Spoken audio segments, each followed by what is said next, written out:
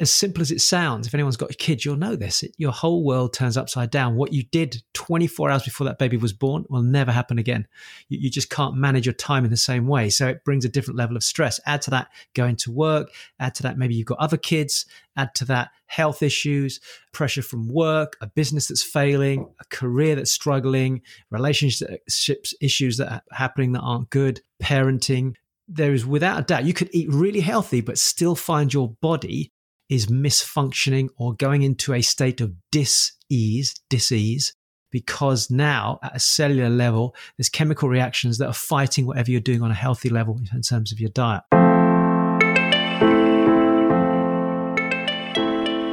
Hello, this is Dr. Rowe, and you are listening to the Cicado Show with Dr. Rowe and Harms. Cicado means to seek turning points. And on this show, where two completely different generations tackle the most challenging topics that people are facing today, the mission is to provide you with what you need in order to create a turning point in your life now. Above all else, the main reason that we chose to create these shows is because we both have a passion for helping people go through life transformation, for improving their lives, for taking their lives to a completely different level. And it's our hope, our genuine, sincere hope, that by the end of each of these episodes, you will have gained at least one insight which you can take away and apply directly into your life. Practical tools, voices that come from both generations, younger generation with tips and tools, older generation with a sense of wisdom and experience. So you can help unlock your true potential, to give you the opportunity to make changes both on a personal, professional, financial and relationship level, to give you a chance to impact both your life and the lives of other people around you. So we welcome you. We welcome you to the Cicado Show. Before we jump into the show, let me just tell you a little bit about becoming a Cicado supporter now. If you love what we do on the show, have gained transformational insights and positive outcomes, or any small shifts which have allowed you to create turning points in your life, then please head to Cicado.com and become a supporter of the show now. By supporting the show, we can continue to expand by getting you better quality production, spending more time deep diving important topics, and creating more exclusive supporter perks, as well as getting great guests on. And by the way, as a thank you for becoming a supporter, and depending on which supporter tier you select at Cicado.com, these perks range from my weekly Recipe for Success emails through to audios and video courses from my 23 Steps to Success, which includes online modules on how to find your life balance, gaining confidence, improving your time management, making successful career transitions, understanding financial independence, creating a life purpose, understanding and how to manage your money, becoming a money master, understanding negotiation techniques, learning to communicate more effectively, and so much more. So don't delay. It takes less than 2 minutes and you can become a Cicado supporter, helping to expand the show and get special perks as a thank you. Become a supporter now at Cicado.com. Let's get back to the show. This is part 2 on a conversation on the topic of body.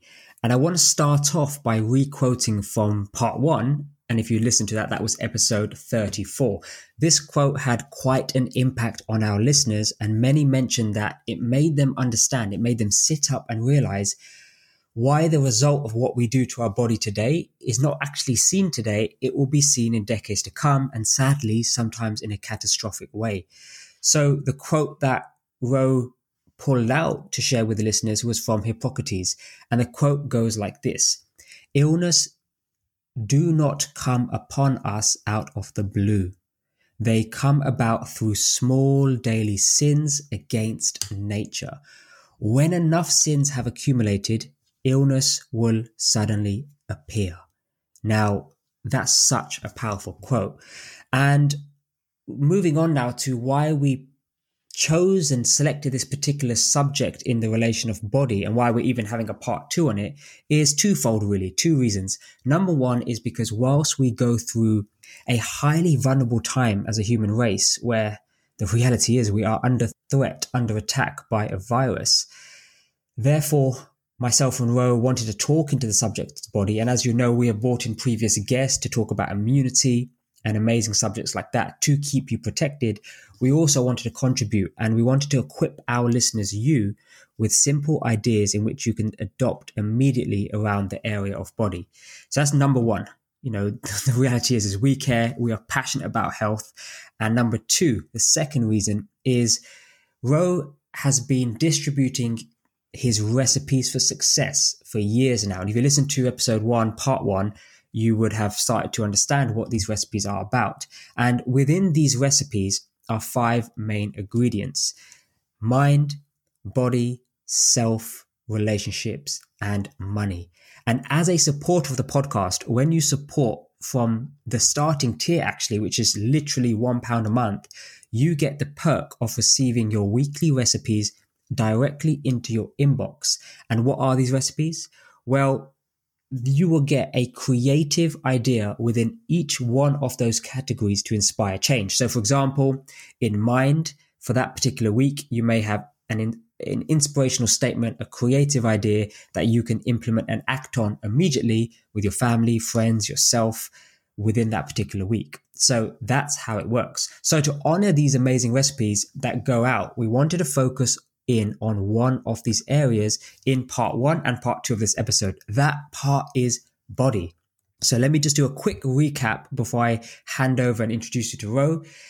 And in part 1, in episode 34, we spoke about diet, sleep, and vitality. So let me do a quick snapshot. So diet in the form of both liquid and food, and that's everything from experiencing a clean burn to describing a superfoods pyramid with some examples of what to eat and drink within each category of that pyramid. So that was amazing. That was cool. That should give you an insight of what to eat and what not to eat, the ideal foods and the foods to maybe avoid, which will give you a food hangover, and those items which almost tell you just had a food hangover. You'll wake up the next day feeling a certain way because of something you ate the previous day.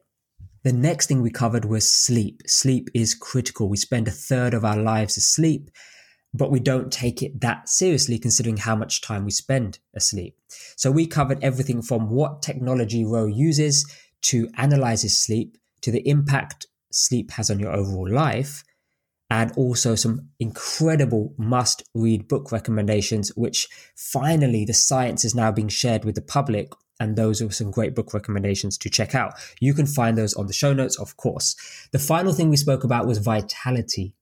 What is vitality and why is it different to energy? There's a big difference here. And Ro shared with us some tactics and tools and techniques in the best way to actually observe your vitality in a given week or a given day in order for you to be able to observe it and understand what is causing a dip in vitality. And it could be that you're permanently dipped in vitality, in which case you're not getting the best out of yourself and your human potential. And finally, Ro left us with a purpose statement to inspire you listeners into hopefully working on your own health purpose statement, sitting up, understanding how important that quote is that we just shared in the introduction. Okay, now on to part 2, where we will be discussing exercise, meditation, and some conclusive points for you to start deep diving on. But before we get into part 2, Ro, we had a couple of listeners ask a handful of similar questions, which I thought was interesting, and it goes something like this.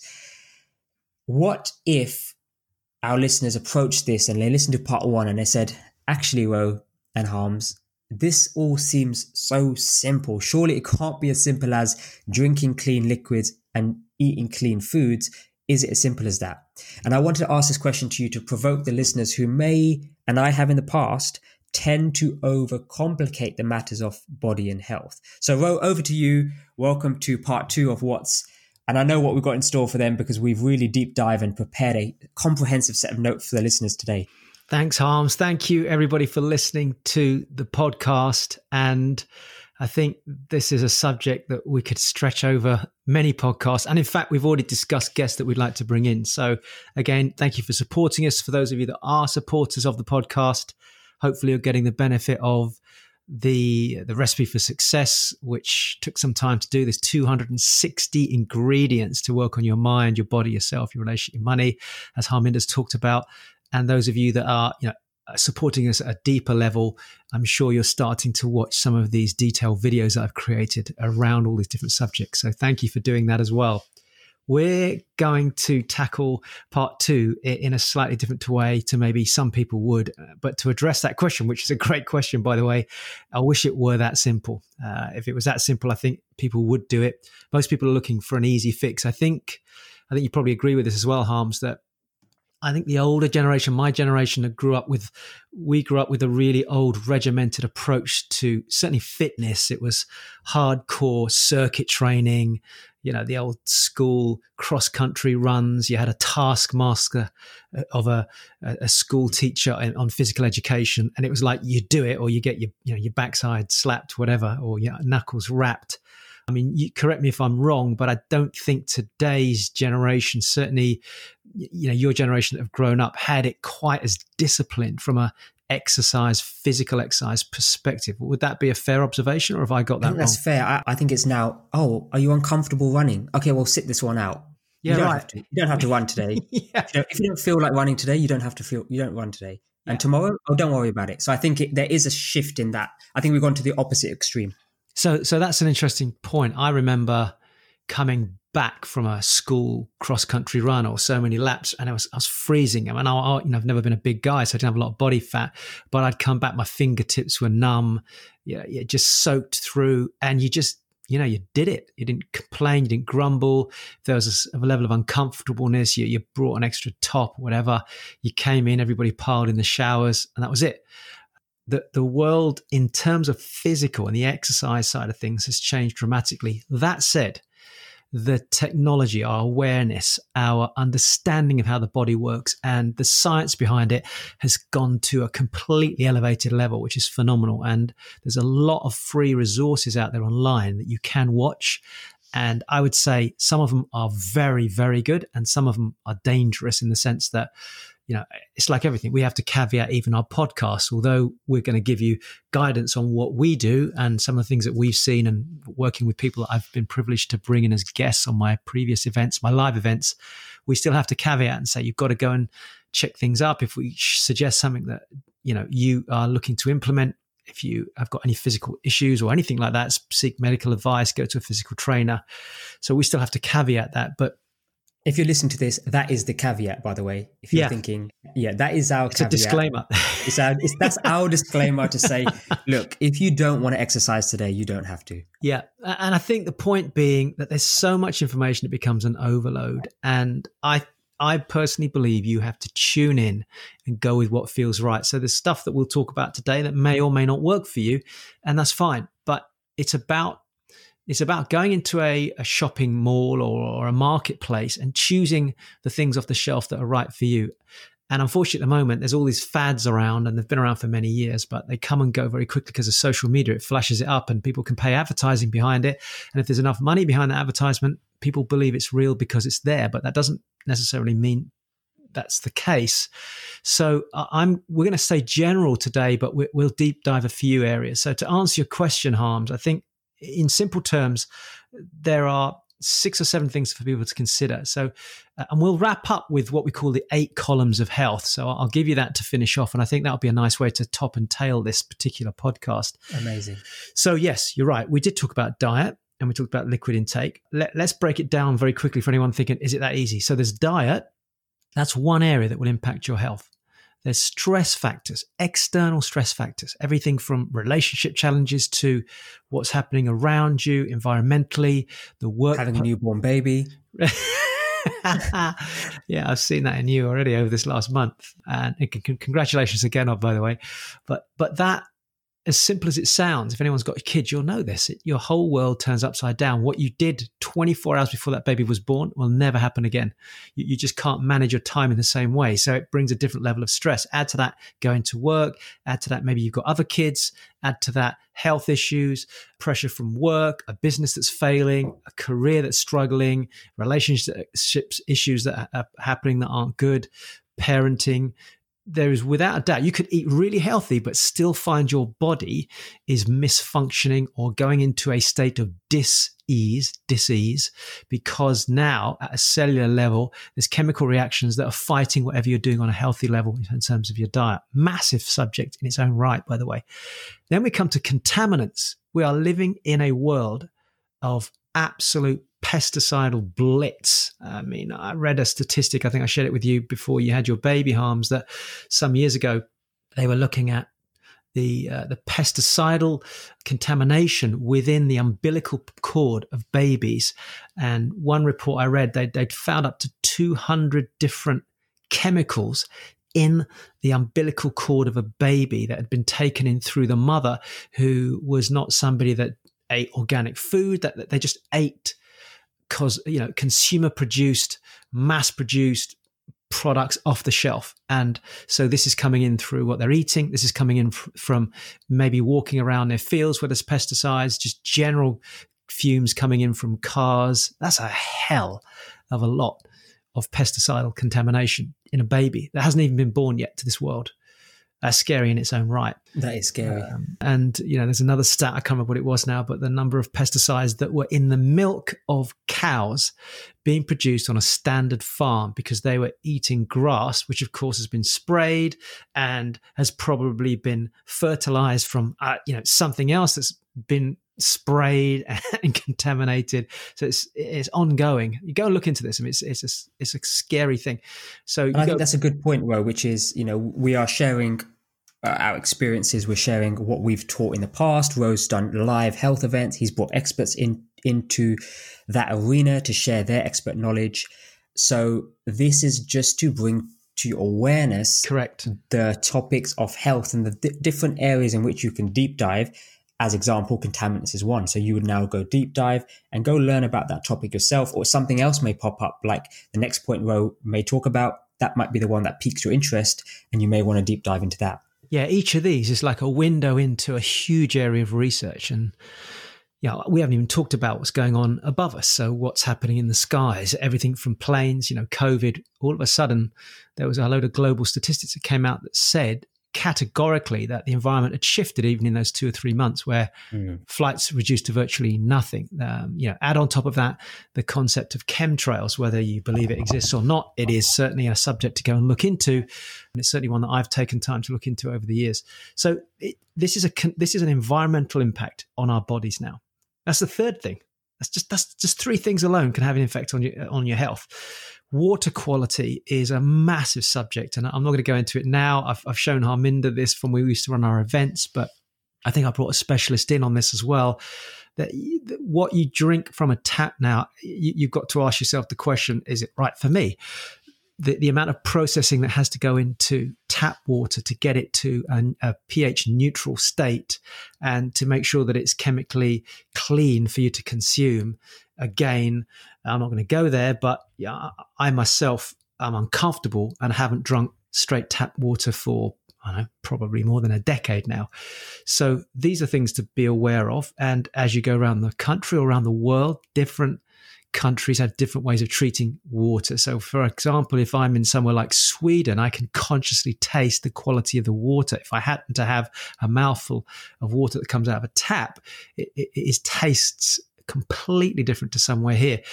Harminder, you've been at events with me where I've been speaking and somebody's brought me water up to drink, and you've seen me take one mouthful and immediately I've almost spat it back in the glass, or I can smell it before it comes to my nose because I can smell the chlorine in there.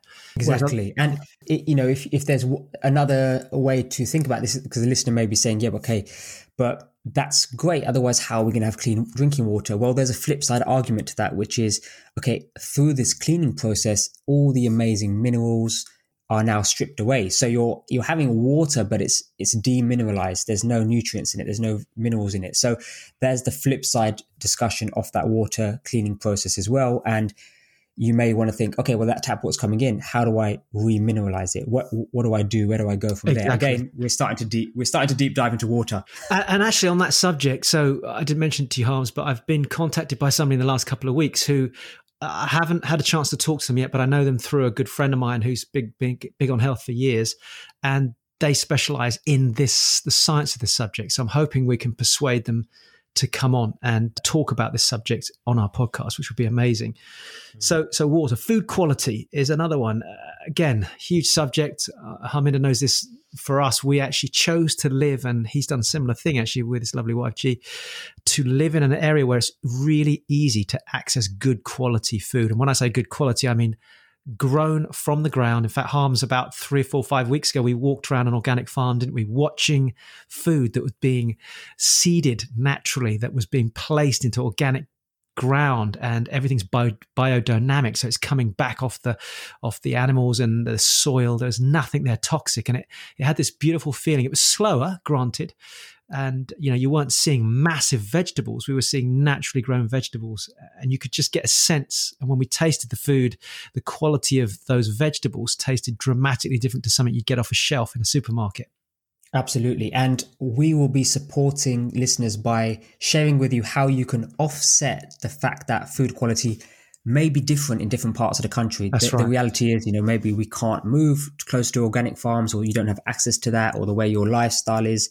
That's fair and understandable. However, we will be bringing in a guest to show you how you can almost give yourself an insurance policy by making sure you have an offset for that food quality. So we're excited for that coming up soon. This is a great point, actually. And when it comes to food quality, you've got the quality of the food, meaning how's it brought out of the ground? Is it organically looked after? There's no toxins, there's no pesticides, and so it tastes better. The quality of the food in terms of taste tastes better. But then you've got the nutritional quality, the content. Is it packed, or is it picked too early, stored in a dark area to prolong its life before it gets to the shelf, such that, without going into statistics, the amount of vitamin content is literally negligible. I won't even go into some of the stats that I started reading some years ago now. So how do we do that? And Harms has just mentioned it. There is a way around that. So it might be that you can't necessarily get the taste you want from the quality, but you can get the supplemental input that you need into your body. And that's what we'll do with one of our guests coming in very shortly. So this is a way to bring in the right supplemental quality into the food that you're eating. That's probably the best way to put it. Then we come to exercise, which we're going to touch on today. That's another factor of how we look after our body. Now, most people would think, surely keeping healthy is just diet and exercise. Well, you notice between those two, we've had 1, 2, 3, 4 different other areas to consider. So exercise, everything from physical exercise, we'll come to this in a minute, and how we look after our body. So we'll touch on that today. And then the last one is just the mindset, because if your emotional health is distressed, then you've got another stress factor. So stress factor is external, what's going on outside you, but then there's how you physically react to that. If you start to get anxious, if you allow yourself to be overwhelmed, and we all experience it. I've probably had the most pressure on me on a personal level over these last 6 months than I have done in maybe a decade or two. And even at my level, I get to a point where my bandwidth, I refer to bandwidth, which is the amount I can physically cope with. And I've got a pretty good capacity for that. But I've reached that point on a few occasions in the last few months. And that without a doubt creates a chemical reaction in your body. And if you're very tuned into it, you know how to monitor it, how to depressurize that, how to decompress from that. Otherwise it builds up and then it has a long-term effect. And we talked about, I think on the last podcast, how a friend of mine had developed cancer over 15, 16 years. And some of that can just be purely down to the manifestation of stress within the body. And again, research, if you go and do your own deep diving on this, you'll start to see the effects of this. So there's 6 or 7 key things there to answer that question, Harms. Amazing. And 2 of those key things, the final 2, exercise and mindset, is what we're going to be discussing and deep diving and giving you an awareness or an insight on exercise and mindset. And within mind specifically, the concept of meditation. So, well, if you're ready, shall we start talking about exercise, which is in today's world with the online marketing space, exercise can be broken down into the tiniest categories. But can we share with the listeners a go-to or a foundational point in which they can start to develop a exercise habit, a routine, a go-to, or even just an overall awareness? Because many people know that exercise is something, exercise could be walking, it could be running, it could be weightlifting, but they may not understand where that lives within a exercise model or an infrastructure. Good point. Okay, so if I sort of steer through this, you just keep jumping in and adding questions, Harms, because this is very much freestyle unloading of information, and we've gathered notes independently just to add to it. But as you probably gather from Harminder and I, we tend to bring information to the table and then bounce off each other in a fresh way, so that as he's hearing it or I'm hearing it from him, I'm thinking about questions I might ask him from my generation and vice versa. So there'll be a combination of ways. So let me start with the three areas, if you like, of exercise or structural alignment, or exercise and structural alignment. And then I'll just start to drill down a bit. So if you're making notes, even if you're going to look at our show notes from today, just think of it as a pie chart, if you like, which is flowing in a circular direction. It's like a wheel moving forward, and you are that wheel. You have aerobic exercise, anaerobic exercise, and then you have structural alignment. That's the simple way to look at this from a physical perspective, from an exercise perspective. I'll go through that again.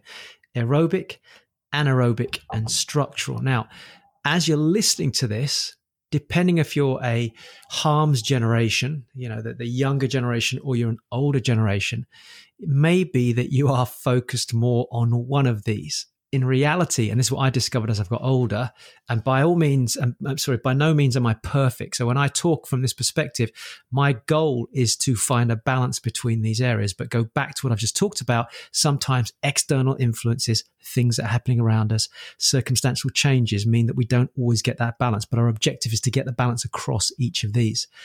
I think that's a fair point, Ro, before you dive in, because, me and Rove, we live near each other, and through this time, we've been safely exercising on occasion. But as Ro will know as well, since I had the newborn, we would be bike riding. But now bike riding would fit into one of these areas Ro's just described. But now it's paused. So I think one of the dangers with listeners is, okay, well, you must nail structural, aerobic and anaerobic all in 1 week, a perfect week. And I don't think that's the case for absolutely anybody. I think the reality is, the first step is to find awareness of these three elements that you're discussing, and then just strive towards them.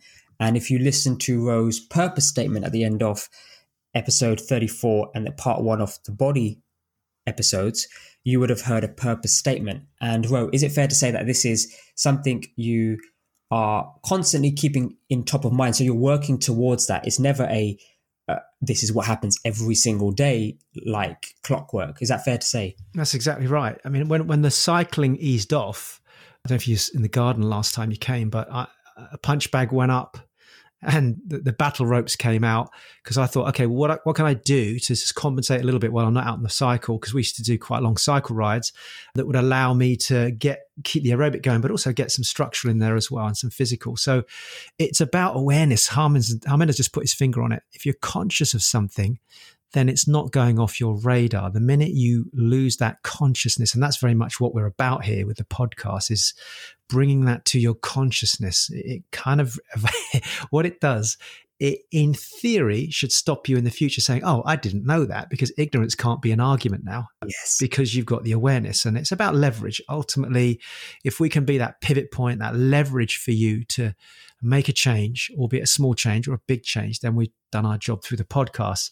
So aerobic exercise is purely the process of you raising your heart rate, increasing your breathing, and pumping that oxygen around your body and getting your cells really pushing out and working hard. It's it's the running, it's the jumping, it's the process of doing literally aerobics or anything to do cycle rides. If you're getting that heartbeat up to a certain level, and there's interval training, there's a whole bunch of stuff we could talk about, which we're not going to do today, but just being mindful of that. Now, younger people, particularly blokes, tend to, and I mean, again, correct me if I'm wrong, Harms, but the general philosophy I knew when I grew up, at 18 years of age, I remember getting a set of dumbbells and a bench in my bedroom.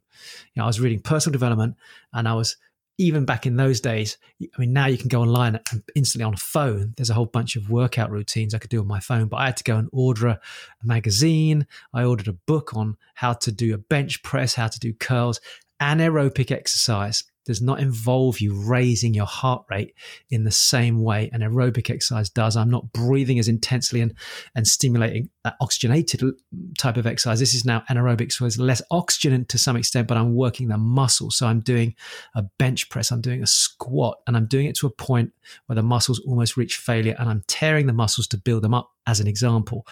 So that is, from my observation, particularly for young men, is wanting to get their bodies looking pumped and sculpted. So historically, and I'm saying historically here, I think there's a different awareness now, but historically, younger people, particularly men, would go out and try and bulk themselves up, but then didn't want to do the work behind the aerobic. So they wouldn't go running, they wouldn't go out, hit the road, they wouldn't go cycling. I think that's changed. Cross-training has changed that significantly. But the gym, but even now, if you go to a gym, you'll see a lot of people just pumping. That's all they do. They pump, and they just do a tiny bit of aerobic. I mean, would you say that's still a philosophy in that sort of younger generation, or has that shifted a bit more, Harms? I think the philosophy has shifted, i.e. the understanding that we need a combination of aerobic and aerobic. And I don't think many people are aware of the structural. I often hear correct. I'll come to that in a minute. Niche experts speak about this, but I don't think many people are aware of that. But people are aware of aerobic and anaerobic. Now, the question is, what do they do in practice? Because one thing is, of course, having awareness of this. The other thing is practice. So if you went and did your weight session for 45 minutes, how motivated or how consistently do you then tick the aerobic box? Or if, I do tend to be more in the aerobic category. If I've done a bike ride or I've done a run, after 45 minutes of running, how motivated am I to come home and do some squats, to do some push-ups, to do some pull-ups and work on the anaerobic side of things? So I think in practice, it's challenging. But in reality, I think it's shifted in my generation, the fact that they know they need to have a balance of both. And I think that's representative of some of the best athletes out there, the Cristiano Ronaldos, the LeBron James, who start to display how they exercise on social media. So people can see that actually they've got a complete balance between anaerobic and aerobic. And that if I want to have a body like that and have that fitness, then I need to work in these two categories. Yeah, I agree. What I think has been a great move in the last 5 to 6 years or more maybe, but I think more recent actually than further out, although a good friend of mine called Corey Donahue, who we had actually on the podcast recently, he started developing a system for people probably 8-9 years ago. And it was about, and this is what I think is a great new way of looking at health and fitness, was using body weight to create the strength. So now more and more we're seeing people that are doing aerobic style exercises mixed with your own body weight. So the pull-ups, the squats, the press-ups, and the TRX, if anyone's familiar with TRX, that became very popular. I've got a couple and I've always kept one with me when I travel. Add to that your CrossFit exercises. So it's less about bulky, heavy weights, more about using your body as its own mechanism for doing exercise and nurturing tone, strength, aerobic. And I think that's definitely been a big move, but that is also combined with, and this is the third element, if you're making notes, structural. Now, structural, think of it like this. Structural is from your feet upwards. So if the minute you place a foot, and I literally mean a foot or a part of your foot on the ground, you are creating a physical, now this is my engineering background now, you're creating a physical pressure or tension somewhere else in the body. I mean, even the lightest pressure you place on the ground, you get a equal and opposite reaction. It's going back to basic physics. So everything has an equal and opposite reaction. So the minute you place that pressure on your foot, one part of your foot goes into compression, but another part to keep that stability goes into tension. So now we're working on ligaments, tendons, and muscles. Second foot goes down. If you are perfectly balanced, if I was designing you for my older engineering days, we would make sure the load is transferred equally down each column, which will be your legs, equally into the feet, which will be your pad footings, if I was doing a design for this, such that there is no imbalance of load on either side. Why would I do that if I was building you as a structure? Because that load then goes equally up the two first columns, which would be your shins, up into your thigh bones up there, into your first floor construction, which would be your hips. Second floor structure now needs to be even, which would be your vertical backbone and the rib cage, and up into the third floor now, which would be your shoulders, and then up into the head. Less pressure at the top than the bottom. Any slight weakness in one of those floors, what happens is that load gets redistributed to keep the structure even down one side. So all of a sudden, the right-hand side of the building now has more load going through those joints down into the footing, and the other side has less load because there's a problem in your hips. Is this making sense, Harms? I'm trying to paint a picture here. I love that picture because, and I'm thinking about myself, if I've ever had a knee tweak or knee injury or a twisted ankle, and I'm now limping or keeping the pressure off that particular load, so say my right leg is injured, I keep my pressure off that, then the rest of the body suffers. Yes. You start to feel it in the back, you feel it in the hip, you feel it in the left knee, you feel it in the left ankle, you feel the tension along the left part of your neck. So I love that way of describing it, which hopefully encourages people to take their structural part seriously, because one of the challenges is during the aerobic or anaerobic exercises, injury can happen. And now injury means injury is more likely because you haven't taken the structural part seriously. That's right. And actually, I went to have some treatment. You might have seen a live, those of you who watched about 3-4 months ago now. And I went to see a gentleman called Chris who does Resilo. And we're going to get him onto the podcast as well. I think Harminder's wife's going to go to see him soon. And he has a lovely example in his office where he does his treatments. And he's all about just physical movement of the body. And I talk about structure of the building. But for those of you who don't get that, think of it as a tent. So he talks about the main poles of the tent. Then you have the fly sheet, and then you have the guy ropes that go out and tension. So, you have these muscles, which would be your guy ropes. And those guy ropes, you can tighten and loosen them to get the structure to get to a level of evenness. The outside tent effectively is the ligaments and the skin, and then you've got the structure of the tent, which is the poles. And all of these have to be in balance. And what he does with his system of working on the body is he readdresses and he rebalances that. What we do as we get older, as you mentioned, Harms, is as we get injury, because when we're young, and I'm talking about 5, 10, 15, 20, 25, 30, even 35, maybe up to 40, a lot of pliability, plasticity. And again, I'm using language that we used to use a lot in our health events, and a lot of flexibility. So our bodies have the ability to almost self-adjust. Those guy ropes and the sides of the tent, the skin, the tension of the tent, it can almost self-adjust. But the problem is there's a point where it stops self-adjusting. We're not lubricating it. We're not readjusting it. So it gets locked. Instead of looking after it, maintaining it, we leave it there. Get to my age and you try and do the adjustment now, and all of a sudden something else goes. I tighten one string, other side of the tent, boom, it snaps because it hasn't been kept flexible. So this whole concept of structure, we completely overlooked during my generation.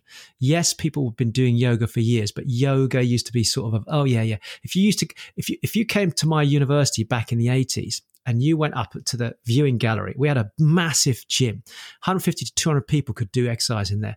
If it was so let me ask you who you thought we saw in there. If I showed you an aerobics class, do you think it was men, a mixture, or mainly women, Harms? What do you think was in there? If I said aerobics class would be female. Mainly, correct. There was virtually, I think there's 2 or 3 guys out of 150 to 200 people. If I said to you a circuit training class, so lifting weights, pumping, running, sprinting, squat, thrust, what do you think the majority of people in there, male or female? My gut feel would be 50-50. Okay, well, yeah, today, but back in those days, primarily male. It was very regimented, very military style. That's how it used to be back in the early days. Now, CrossFit, today, I think you're right, 50-50, because CrossFit has replaced what used to be the old circuit training, but it's a lot more sophisticated. Yoga, what do you reckon? Even today? Yoga, maybe 10 females. It wouldn't even be in a full class. So if you're going into a class, would it be mainly women or men? Yoga? Female. Yeah, exactly. So this is the perception, and now I see pretty bulky guys in a yoga class, and they're struggling because they've worked their muscles to such extreme anaerobic exercise that the muscles are so tight. The whole concept of relaxing those guy ropes, readjusting the tension in the structure, because as they get older, they become these clumpy, bulky, hardly can move type physical states.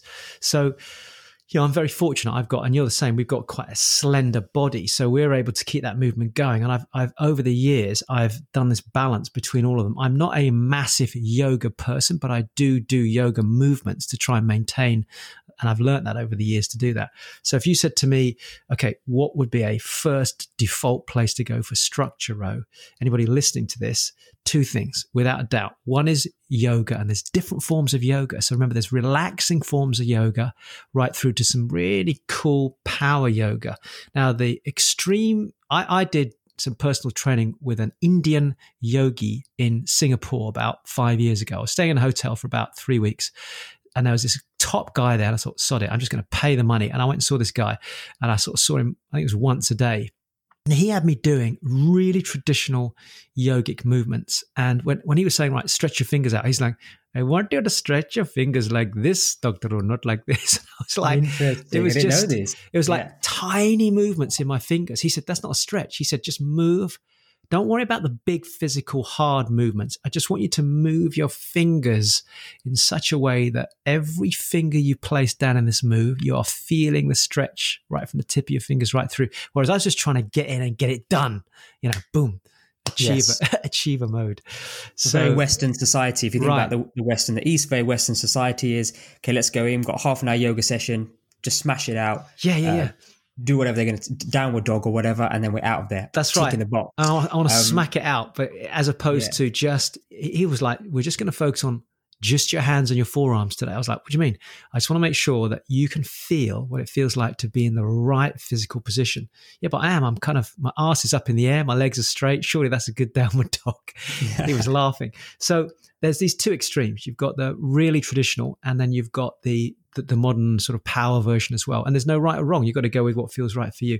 But what it does, it gives you the ability to stretch this even, downward dog is a classic building that's like a suspension bridge almost, where you've got the tension going down the back and the legs, and it's anchored. I used to design suspension bridges. The foundations of is critical. So where your hands are placed and where your feet are placed, if it's slightly off center, more load goes down one side of the body. So we're compensating all the time. And the other one is core stability exercises, which I think are phenomenal. And I'll put my hand up and say, I don't do enough of those. I do them, but not enough of them. And, coming through COVID, it's been a bit more challenging for a lot of people because of the circumstances and getting into groups to do it. I think, yes, you can do it at home, but I think when you're around a trainer, a coach, or another group of people that are doing it, it tends to up your game. So core stability is loads of good stuff online. Watching a video is very different to having somebody coach you on it and making sure you're doing it correctly. So just be mindful of that. I think that's kind of all I want to say on structure at the moment because it's a big subject. Fantastic. And I think final note on structure is if you think about people who do it very well or trainers that do structure very well, is probably the gymnasts, because the gymnasts work on those micro movements and their complete focus is on the structure first, the flexibility, in order for you to be able to do those amazing moves that they do. They don't sacrifice the structure to be able to do those moves. In fact, it's strengthening the structure, the flexibility and the movement in order to do that. And there's some fantastic gymnasts out there who are also hitting social media to help encourage people to focus on structure, because it's also the non-sexy part. Well, out of those three things, aerobic is sexy. It's the running, it's the cycling. Anaerobic is sexy. It's the squats, it's the deadlifts, that 100, 200 kg deadlift, where structure is not that sexy because it is sometimes those micro movements.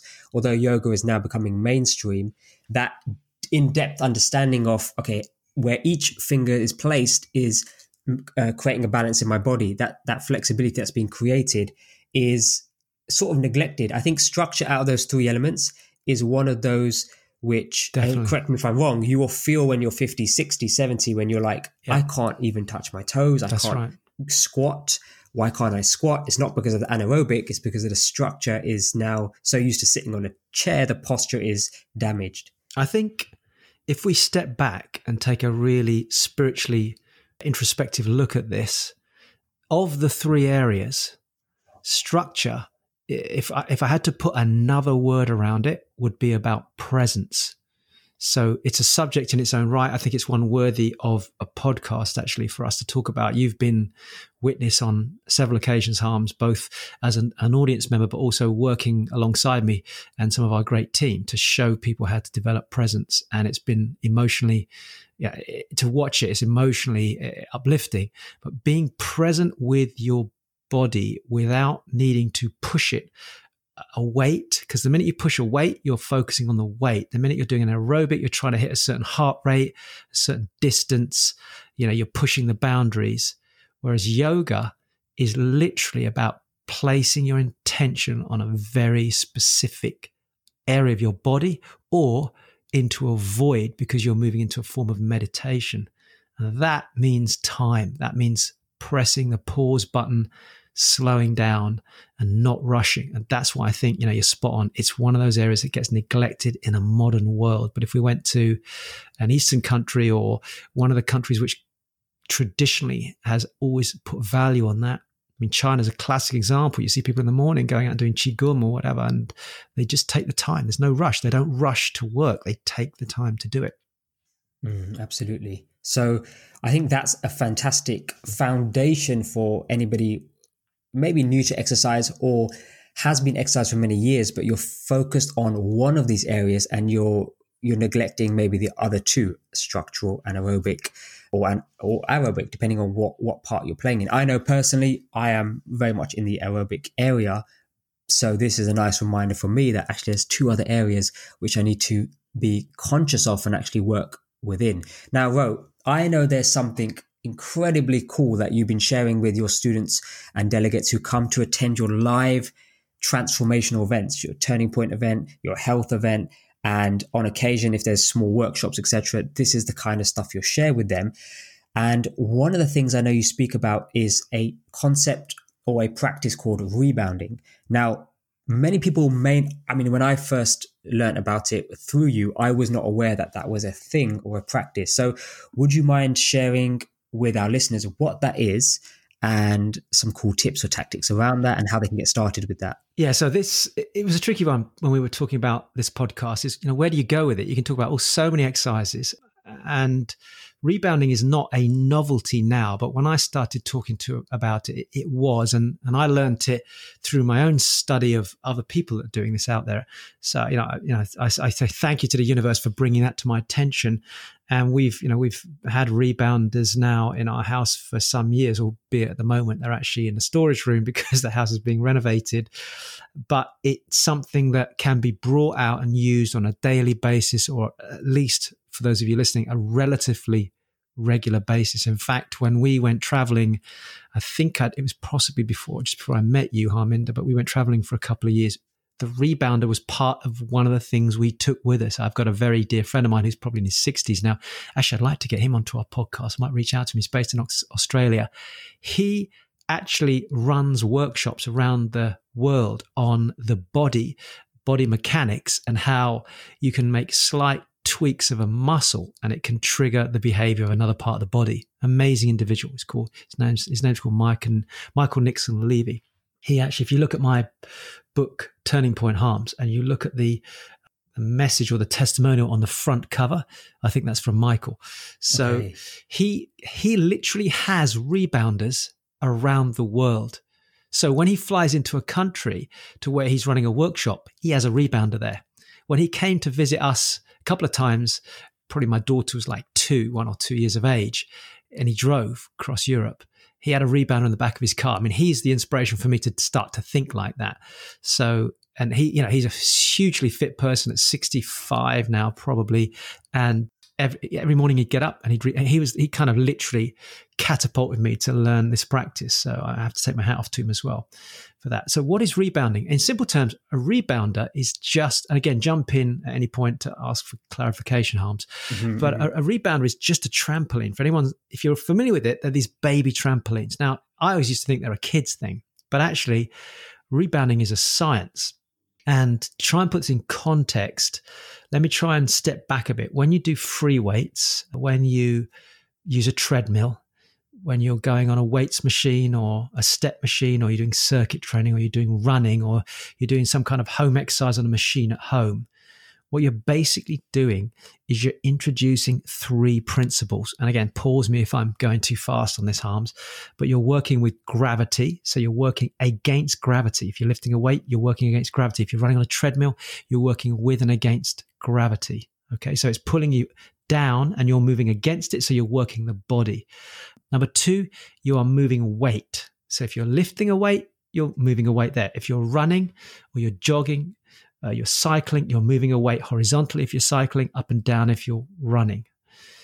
The third principle is that you are stressing the body physically. Actually, you're stressing the cells, to be specific. You're actually physically moving the cells, because every cell in your body, any time you're doing a movement, is being stressed in compression, meaning that it's being squeezed, or tension, meaning that you're now lifting up. I mean, you're running, and as you come off the ground, that moment when you leave the ground, you've never really heard me talk about this stuff before, have you? I don't know. This is exciting. So just to clarify for the listeners, when you are doing, I guess, conventional exercises, free weights, treadmill, circuit training, running, etc., these three things happen to you, or you are working against these three things, which is gravity, weight, and stress. So that makes total sense. So what's the next stage? Where are you taking this? So where I'm taking this is that there is one common body part in all of this, and these are our cells. So every cell in our body, when we do an exercise, is either under compression, it's being squeezed, or it's being stretched. And so our objective here is to get those cells working, because we talk about muscle memory, cellular memory, and we want to get every little part of our body at a cellular level moving, because it all interacts together to work in harmony, so right down into our gut, our intestines, everything. And that includes, by the way, our lymphatic system, which we'll come to. So if you look at it from this perspective, let me share something with you. We'll talk about G-forces. Now, let's put some science behind a rebounder. So the principle behind rebounding really got catapulted when NASA was sending people off into space. Now, when somebody goes into space, what's the fundamental thing that becomes missing is gravity. And our bones, our muscles, every part of us, because we're on this earth, we are bound by gravity. So being pulled down, gravity pull, we are working against gravity. That's what keeps us strong. It allows our muscles to keep growing. This is why structure is so important for those of you that are listening that are older. This is why. So if I jump in here, then, if they don't have gravity, then what we're saying is they will experience atrophy in regards to these cells become less and less strong, less and less powerful. Is that fair to say then? Correct. And this is what NASA found. So for those of you that are listening that are older, my generation, if you are not going and doing anaerobic exercise, in other words, you're not stressing your muscles and pushing pressure onto your structural elements of your body, you're actually going to become weaker in so many, and again, go and look into this yourself, but so many different ways, which is why you see a lot of frail, for want of a better term, older generation people, because they haven't done this. They've stopped. They've become lazy, and the chair has become one of the biggest dangers to all of us, is sitting down at a computer, sitting down on the toilet, sitting down to have dinner, sitting down to travel somewhere. Now, we never used to do that. We would run, we would walk, we would stretch, we'd pick fruits from trees and keep our upper body stretched. We would squat down to pick things up. If you go to India, go to Africa, you go to the Eastern, or go to Asia, for example, or even into places like the Middle East, when you go to a bus stop, people are sat squat down. Most people can't even squat with their feet flat now because our bodies have become lazy. So whole big subject. And I actually brought a specialist in who taught on one of our events how to properly squat to get your body re-engaged right down to the core of your base of your spine. So what NASA discovered is, by sending people up into space, exactly what you said, the astronauts atrophied. And atrophy is where the muscles are not working anymore. They start to waste away because there's no gravity pull on them. So when you are bouncing on a rebounder, a general bounce creates 1.25 times gravity at the bottom of the bounce. So you're adding 25% of the gravitational force on the body, which means your body now can actually work harder at the bottom of the bounce. So the G-force was up to 3.5 to 4 times G when a softened movement occurred. So when somebody starts to bounce on a consistent basis, it's creating this really great pressure on the body. But unlike a treadmill where I'm going boom, boom, boom, boom, boom, or I'm running, and if I'm running, now we won't get into barefoot because you and I are big followers of barefoot as well. If you watch a barefoot runner, they have this gentle sort of movement where they're not hitting the ground like that. What they found was that when they brought people back from space and they put them onto treadmills and they started to get their fitness levels up, because they've been atrophied, their muscles have been wasting their structure, they were getting injuries. They were getting this stress repetition, for want of a better word. So they had to find something different. And they explored and they discovered that the concept of using trampolines and then down to small trampolines, if they did the exercise right, they could glide up and down, but still get the muscles, the structure, the cells, experiencing an accelerated G, which accelerated their physical recovery. And I'll read you a quote if that's okay. Can I read a quote from NASA? Yeah, please, because I think this is fascinating. So what NASA said was this: the external work output at equivalent levels of oxygen uptake was significantly greater while trampolining than running. So not only did they find it had a physical benefit in terms of helping the muscle and the structure of the body start to strengthen without the impact, notice the emphasis there, they also started to find that the oxygen take-up by trampolining was significantly greater than running. So now you've got an anaerobic and an aerobic benefit here as well. The greatest difference was about 68%. This makes it possible to exercise the entire body, knowing that there is no undue pressure applied to any part of the body, such as the feet, the ankles, and the legs, because of this soft action. And at the same time, knowing that each part of the body, each part, remember, cellular level, is receiving the necessary environmental stresses it needs to become stronger. This is NASA, end of quote, cell by cell. How powerful is that, man?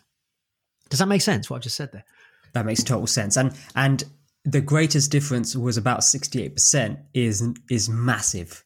So I'm watching this, and sorry for the pause there, Ro, but I was looking at Amazon thinking, okay, what's the best rebounder out in the market? Because yeah, let me. I know you mentioned this in the past. I know you mentioned this in the past, and it's a great reminder that, and it's almost going back to a principle that I love, which is the 80-20 principle, which is when health is being discussed or when nutrition is being discussed, it's almost how can we get the best bang for our buck? How can we do a sensible amount within our 24-hour window that we have? And the buck is the time. You're talking about time, aren't you, here as well? Time. Yeah. I'm talking about the time here because at the end of the day, we do have jobs, we have businesses, we have got newborn babies, we've got house renovations, we've got all of this stuff which happens around us. So how can we keep health simple, but get the maximum benefit from being sensible and being really smart about what we actually do? So what Ro's describing here through rebounding is exactly that, being extremely smart, or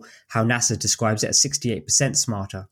So on that note then, thinking about what Harminder's talking about, that's why we chose this as the subject for the area of exercise, because there's so many other ones we could talk about, but it's unusual, it's been studied, and it's fun. And I think that's another factor here that hasn't, and I'll come to that to summarize. So I just want to layer on some of the background research behind this, which people can go and do for themselves as well. But I need to caveat this and say, and Harms has picked up on a very important point, you get the wrong rebounder and actually you can injure yourself.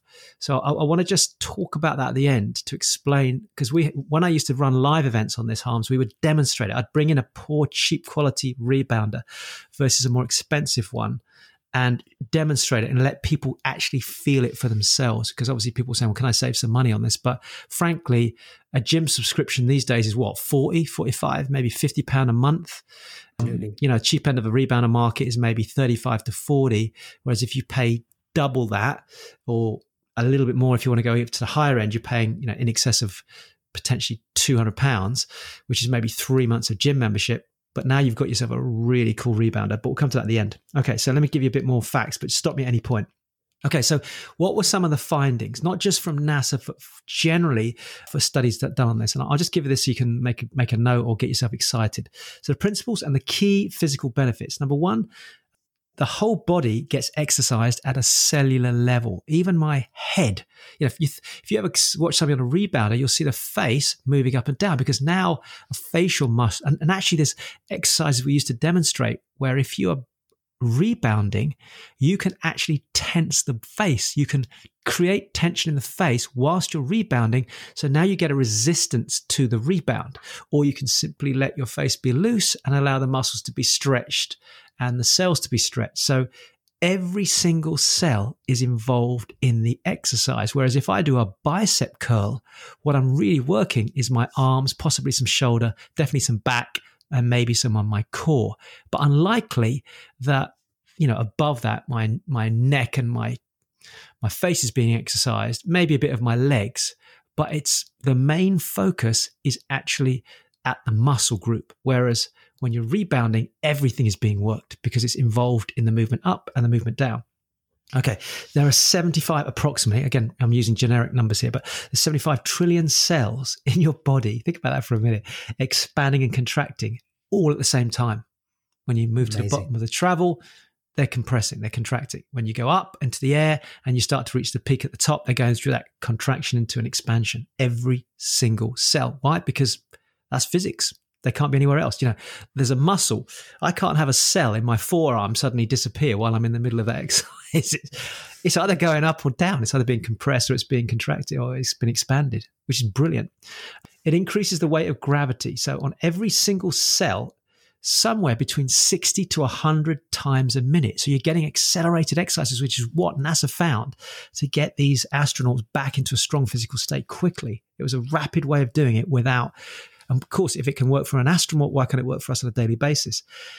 It strengthens all muscles, internal and skeletal. So everything that's going on in your stomach, right? So think about the organs and everything that's going internally. Then you move out to, the muscles that are holding the skeleton together, right up to the head. Everything's being moved.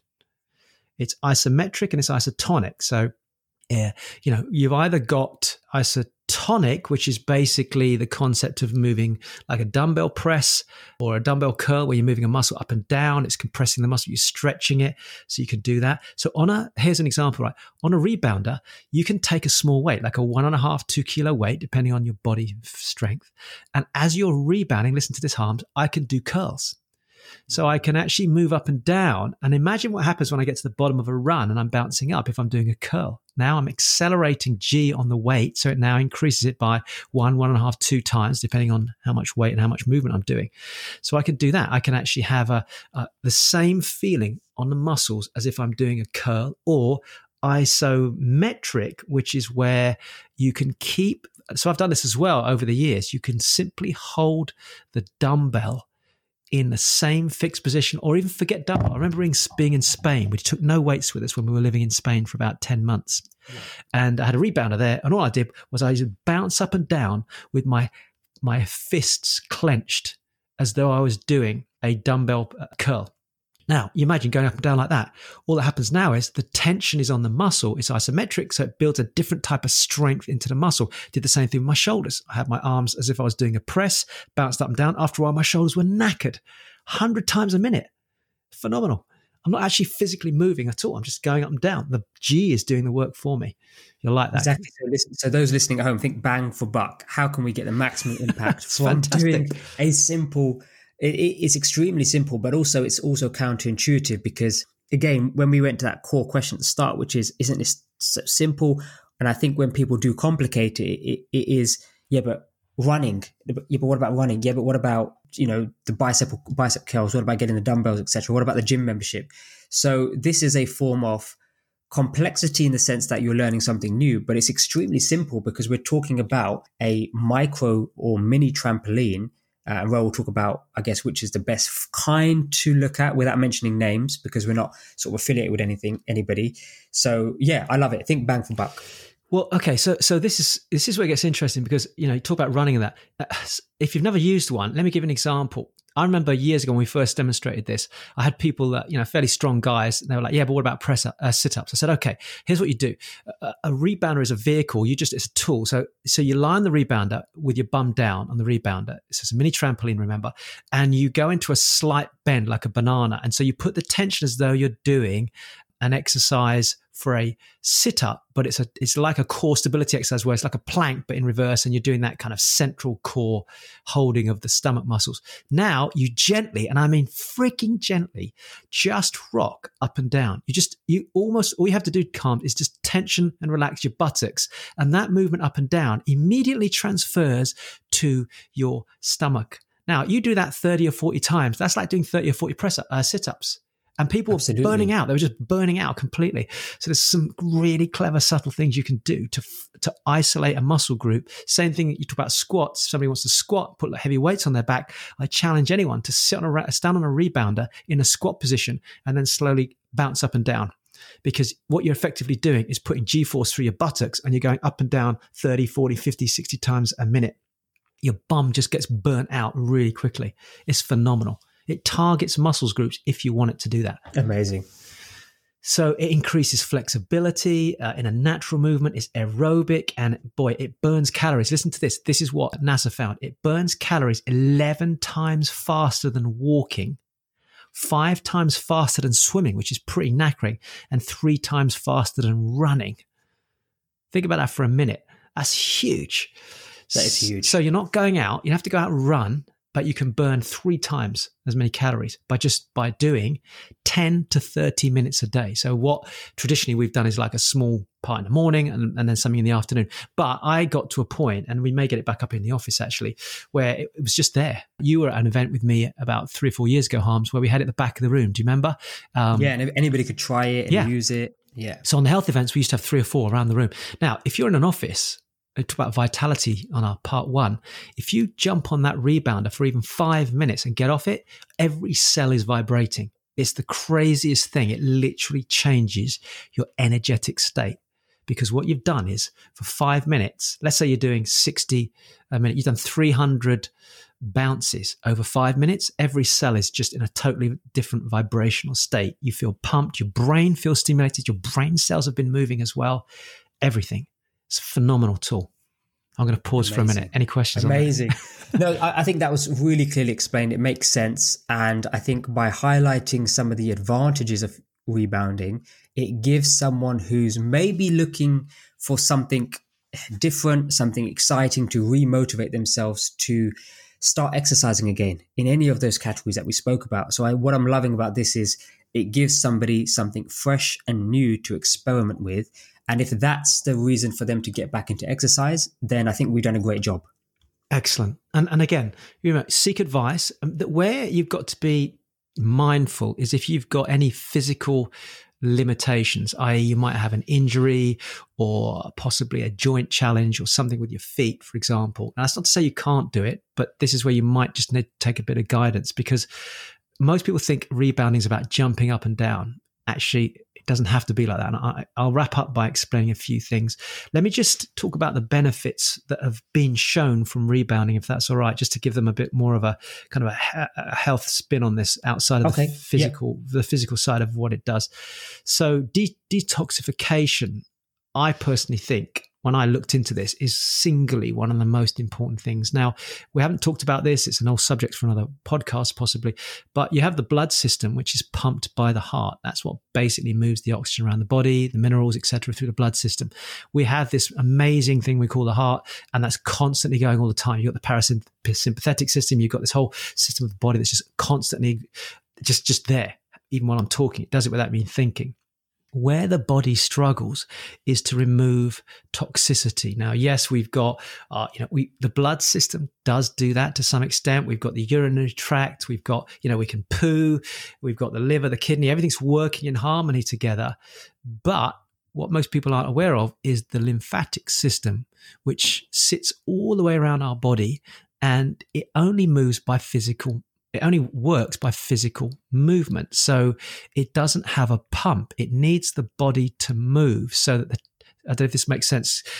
As I explain it, tell me if I'm explaining for you to understand it, Hans, but the tension in the muscles around the body that contract and relax, they put pressure along with gravity onto this set of tubes, for want of a better explanation, called the lymphatic system. And those tubes get tightened, if you like, squeezed around and then relaxed. The same way you might hold a hose that's got no water coming through it, but it's got water in it. If I squeeze the hose, you'll see a bit of water come out the end of the hose. Does that make sense? Yeah. If I relax the hose, some of the water at the other end of the hose then kind of gets pulled down a little bit. If I squeeze the hose again, even though there's no tap on, you see a bit more water come out the hose. Oh, that's interesting. That's kind of how the lymphatic system works. It needs physical movement to squeeze and contract and to pull toxicity through the lymphatic nodes, and then it actually does disperse it out into the blood system, and it allows certain toxins to get out.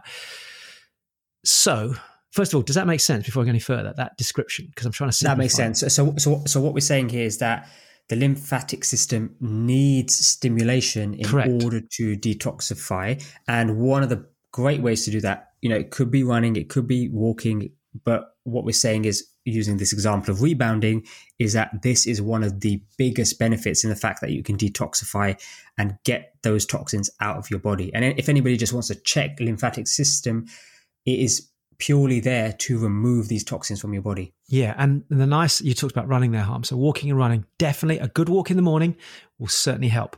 But, if you want to accelerate things and get the other benefits we talked about already, so if you take a glass of water early in the morning, which we talked about previously, and ideally alkalized it, then you went on a rebounder or you went for a run or a walk. But let's say you go on the rebounder, that 60 to 100 bounces per minute, I would say 80 to 90% of the time, if not more, you're going to find yourself going to the toilet after the rebounding session. And it will be a number 1 or a number 2, because your body will be literally going, oh, thank you so much. You've moved me. I've been lying down all night. All of a sudden, there's this great movement. Gravity's working. Anything that was maybe blocked up a little bit or, hadn't had enough hydration there, now the body is being moved. The cells are being moved. The muscles and just the organs are being moved, including that lower colon. Remember, the major colon is where everything's starting to move through. Then it starts to release. Amazing. And then how you would see this benefit is, you have an increased vitality the next day. Or if you do this consistently, your body is staying clear of toxins on a regular basis. So you feel more vital. You have a greater energy throughout the day. You start to become your best self. So although we are describing some of the benefits in regards to, some of the health benefits, some of the benefits that happen to your organs and your systems internally, the true benefit that we're going to start to feel, Ro, is the fact that we feel greater. We have a vitality. We have a better standard of life. We wake up and we're more alert. We have higher concentration. These are all the kind of things that somebody will actually experience by detoxification via this method. Well, yeah, and people go take drugs to get a buzz. Well, if you go for a rebounder, you get a buzz. And you clear out. So you're emptying your body out of toxins which may have made you feel luggy. You're taking hydration behind that, which we talked about. So you're flushing out the pipes in the system now, putting a clean, lean burn in there, and you're feeling better. I mean, other areas, I'm not going to detail, but the liver detoxifies, it improves bowel movement, it stimulates the internal organs. I talked about the thyroids, the adrenals. It increases oxygen flow to the brain and all the major organs. So keep that in mind. And oddly enough, and this is, I think, a benefit that I started to notice, and this is great for kids as well, is it improves your balance, your rhythm, and your dexterity, because what we're talking about before was about this movement of, I started by saying your structure. Now you're putting the load down through your feet. So it's teaching you to get that balance. It's allowing the different parts of the body to balance out and the muscles to work instead of you putting an emphasis on one side. It's hard to cheat a rebounder. When you land, you have to land evenly. Otherwise, you're going to bounce off to one side or the other. And I've done that. I mean, I've done it. I've tested it in the early days where I said, well, what if I try and put weight on one side? Then it tends to throw you off. It's like it pushes you off the rebounder. And it can be used anywhere. And if you said to me benefits, you stick it at home, you start bouncing. If you get one that's folding, you could take it with you. Or if you've got a big enough car, you don't need a folding one. It really is a bloody cool tool. Amazing. So right, that leads us on to there. You just mentioned folding. Is what kind of types are there on the market that somebody could look into? I think we shouldn't mention any names. We're not affiliated with anybody in that sense, but it allows somebody just to say, okay, well, these are maybe the 2 or 3 different types on the market. Which one does Ro use? Yeah. Is it worth that extra couple of $100? Well, actually, yeah, you've talked about affiliation. Maybe what we should do is reach out to a few companies that we know, that we trust, to see if they're okay for us to talk about them more specifically. We could put it in the notes later on.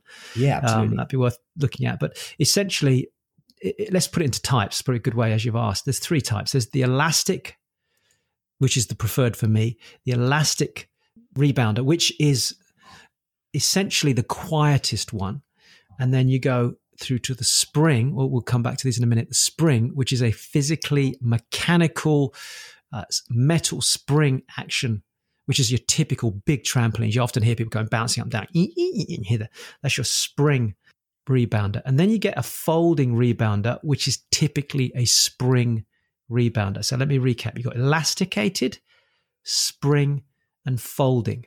Now, typically the elasticated is the most expensive.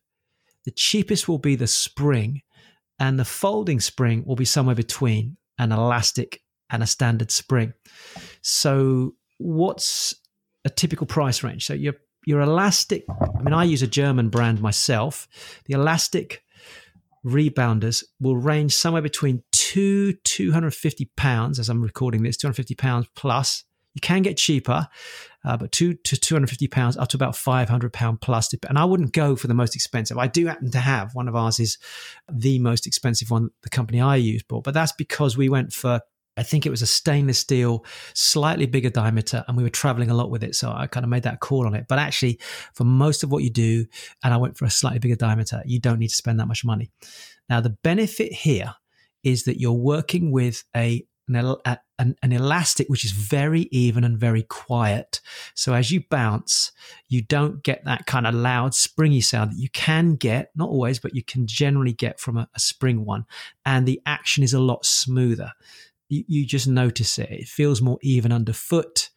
And you can even, and this is the lovely thing about it. So I have 2 sets of spring elastics that we bought when we bought this, depending on your body size, Harm. So you and I would use a slightly lighter weight elastic, whereas someone who's maybe twice our size can still use the rebounder, but buy a slightly stronger elastic. So it can be modified according to your body weight, which is why the benefits of these are so good. All right, but you are paying more. Now, if you want to get into this to start with, that might not be the best place to go unless you've got enough funds to do that. So your next point of call, if you want to go to the next price point, would be a folding spring one. Now, actually, our folding spring one went missing when we went and did all of our travels. We had one outside for literally 3 or 4 years, out on a decking, and it finally got very rusty, even though I used to oil it. But folding spring is basically and we're talking, by the way, if you said to me what sort of diameter are these things, your typical diameters are between 100 and about 120, 130 centimeters for an elastic one. For your typical spring or folding spring, you're looking at 90 to 100 centimeters diameter. So that gives you an idea. They're not big, they're quite discreet. Yeah. They're quite discreet. In the corner of your house. Exactly. Yeah.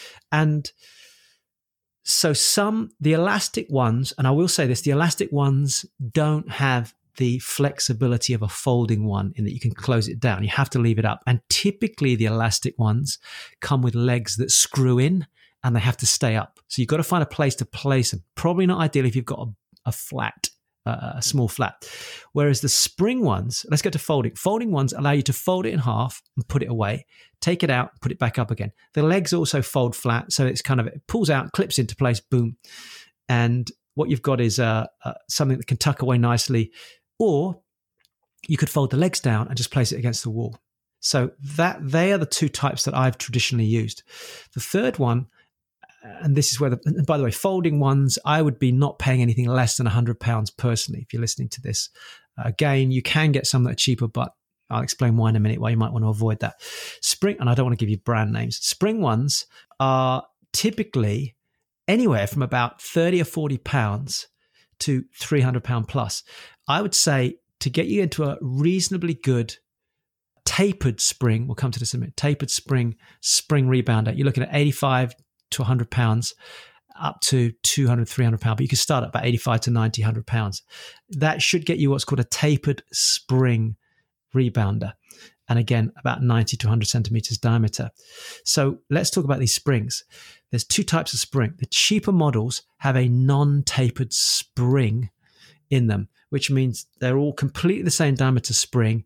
And the problem with that is when the load, when you stretch it and then it closes, in other words, it comes to the end of its travel, the spring just shuts, literally comes to a snapping sound. So it goes stretch and then it snaps, stretch, snap, stretch, snap. And unfortunately, that snapping sound creates an energetic block. It's a little bit like a slight hitting that. It's hard to explain it, but you got 40, 50, 60 springs or however many. You imagine all of them coming to a sudden end. Boom. So it's a little bit like you and I jumping up on a hard floor. Does that make sense, Harms? Yeah, or you think spring bed. So you think you jumped on your spring mattress and it's so noisy. That's probably the thing that's coming into mind. Correct. And it's not just the noise. It's the fact that the energy has no way of tapering itself out. So it comes to a stop. Boom. Tapered springs have been designed to allow the energetic transfer between going down and back up again to soften the blow. They're somewhere between an elastic and a completely normal spring. And they work. They're quieter, as you just mentioned there, but they also taper the energetic flow. So the curve is more sinusoidal in the way the energy flows from down to up. So it's worth paying the extra money to get a rebounder that has tapered springs and you don't have that snapping action. A lot of people in the early days that went out and bought cheap rebounders found themselves with long-term knee injuries. Okay, it was all right for the first couple of months, but because they were going up and down all the time, 50, 60 times a minute, 100 times a minute, and there's this little snapping action with the springs, it was having an impact, tiny little micro shocks into the knees. And again, you've got to go do your research. I'm not here to give you advice on this, but that's what we found. And speaking to a lot of people that are in the industry, they all agree the same thing. So that's kind of the three ranges. I don't know if that helps or not. Okay, I think that's useful for a listener who wants to act on this quickly and they're saying, okay, I've really neglected my exercise. I want to get started. I want to try something new. And what you've described here, Ro, with rebounding and how that plays a role in all three areas, structural, aerobic and anaerobic, that sounds like the place that I want to spend some time exploring. So if that's the case, then you've had a description of all three types. I know which one I would tend to, probably the elastic. Having used Ro's elastic one, that's my personal preferred choice. Then it's a case of, just investing, giving it a go, trying it out, and start to see if you start to see those benefits personally for yourself and how it compares to maybe exercises that you are just bored of. Maybe you are a regular exerciser, you're just getting bored, frustrated with the same old thing. Then this is a great way to start. So yeah, thanks. And it's fun. It's fun. That's the other thing to remember. And just on the note with the springs, the tapered springs are nearly always longer because it's about that dissipation of energy. So yes, you might save yourself 30, 40 pound, go for a cheaper one. But my experience is it's not, I know people that have had them in the past when they went over to the elastic or the tapered, it was a significant difference. But it is about consistency as well. So 10 to 15 minutes at a time. Don't need to do more than that to start with. Even 5 minutes to start with, and doing two or three times a day, or 2 sets of 10 minutes. Yeah, because it would be like any other exercise. When you first start to run after never running before, or after a big gap, you're running 10 minutes and you're like, okay, I'm done. You go back into a walk. Exactly. Goes to 15, and it will increase over time. And look, there are now I think on YouTube, if you look, you'll see some cracking examples of how to use them. Just to give some pointers here, basic exercise. Don't think jumping, all right? Don't think your classic trampoline jumping. Start with a heel to toe. We call it a heel to toe jog, which is where you basically go up and down, alternating between heel and toe on each foot. So you're almost not leaving the rebounder at all. There's almost constant pressure. And that's what I used to show people to start with. And even now, if I've had a break from it for a while, I'll go back and do that first. That's enough. Literally, you're rocking so that as you come to the top of your lift and you start to come back down again, your toe is still just on the rebounder. And then you come back down again and it's kind of into your heel flat toe and back up again. It'll feel natural. That's like a walking action. You can then do lifting your leg. So then you start to lift one leg off the rebounder and you put your weight on the other one and you alternate like that. That's a little bit like a light jog, but again, you're not actually jogging, you're just doing this movement. That works really well. There's another cool one where you can literally swing like a pendulum. So you swing one leg off to the side and you put your weight on your left side and you land down gently there. And then as you swing back, your weight comes up and then you put the weight down to your right side and then your left leg swings up, and that's working all down one side. It does abdominal work on the left-hand side. There's so many things you can do. You can do a really simple one, which is a heel and toe. You put your hands in a press position above your shoulders, so your arms are going out 90 degrees to your body, and then your forearms are going vertically up, and you clench your fist, and you just bounce up and down like you're holding some weights.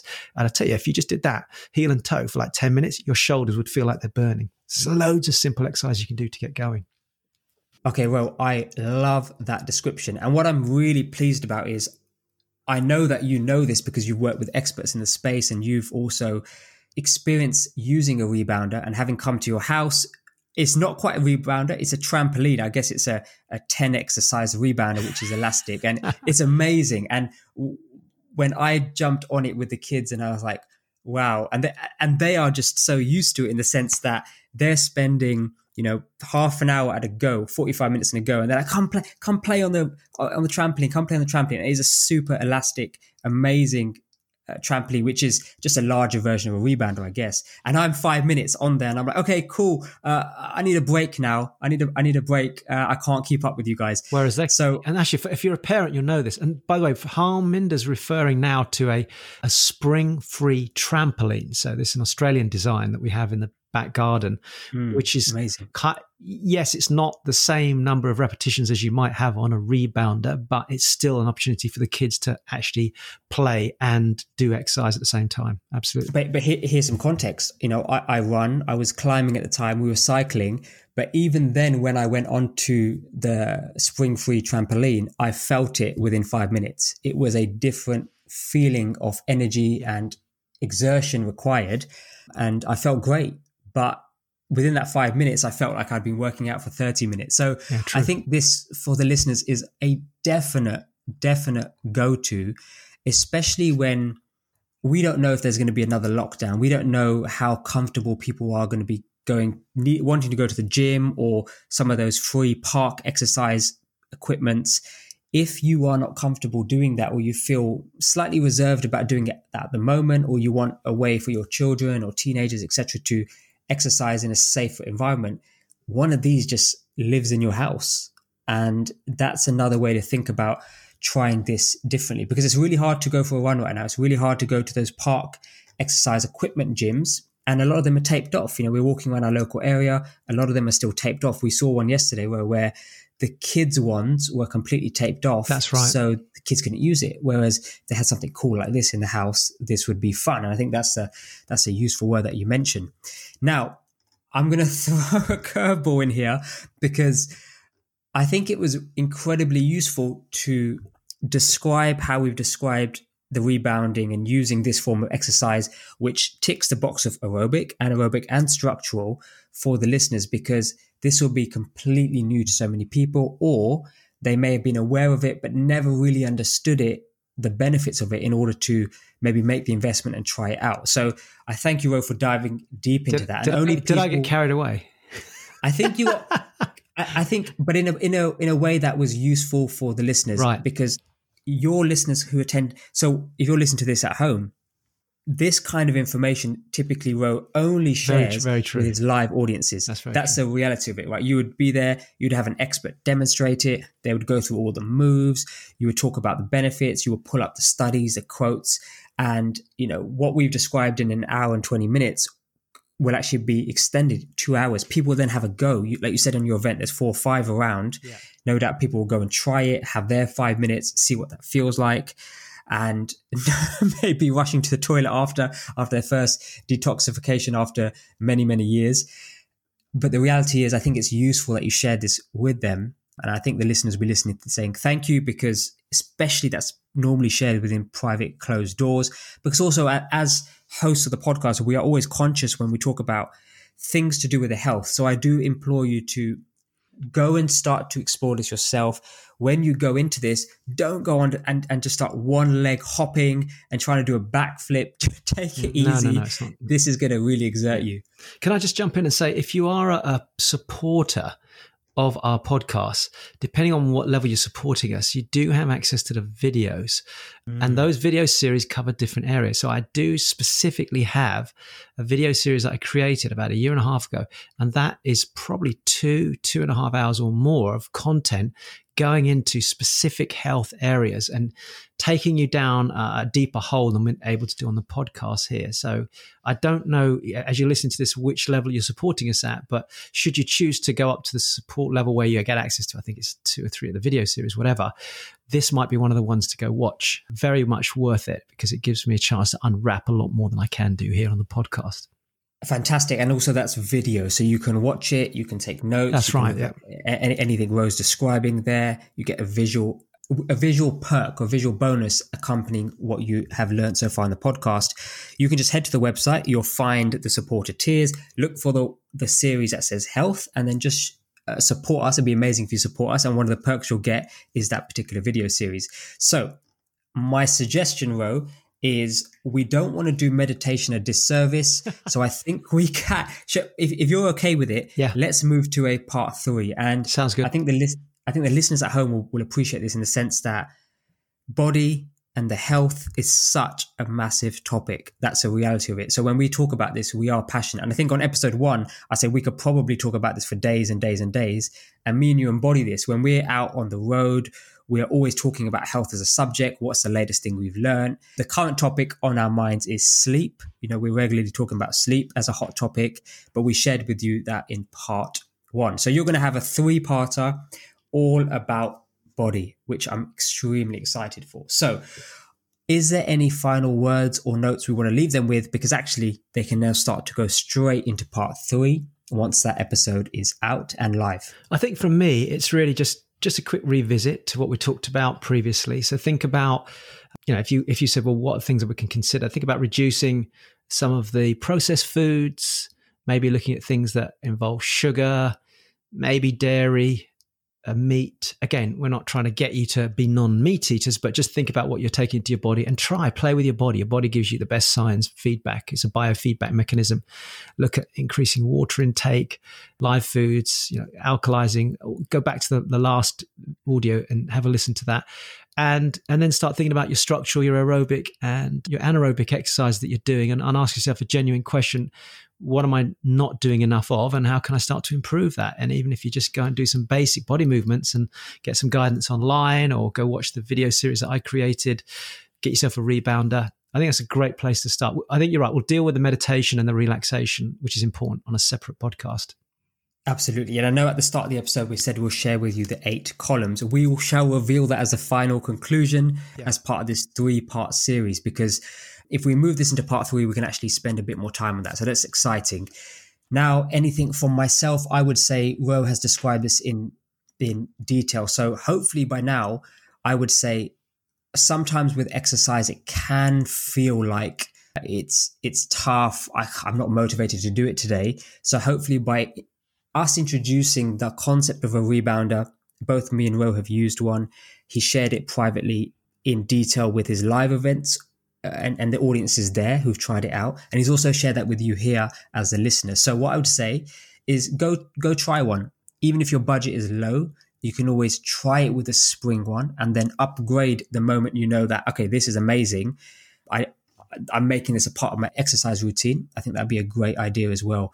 So I'm also in the background looking to get a rebounder myself. So I'll be speaking to Ro about brands offline. And I think it's a great idea, Ro. Let's reach out to a few, because maybe they can organize a discount for our listeners as well. Yeah, that's a great idea.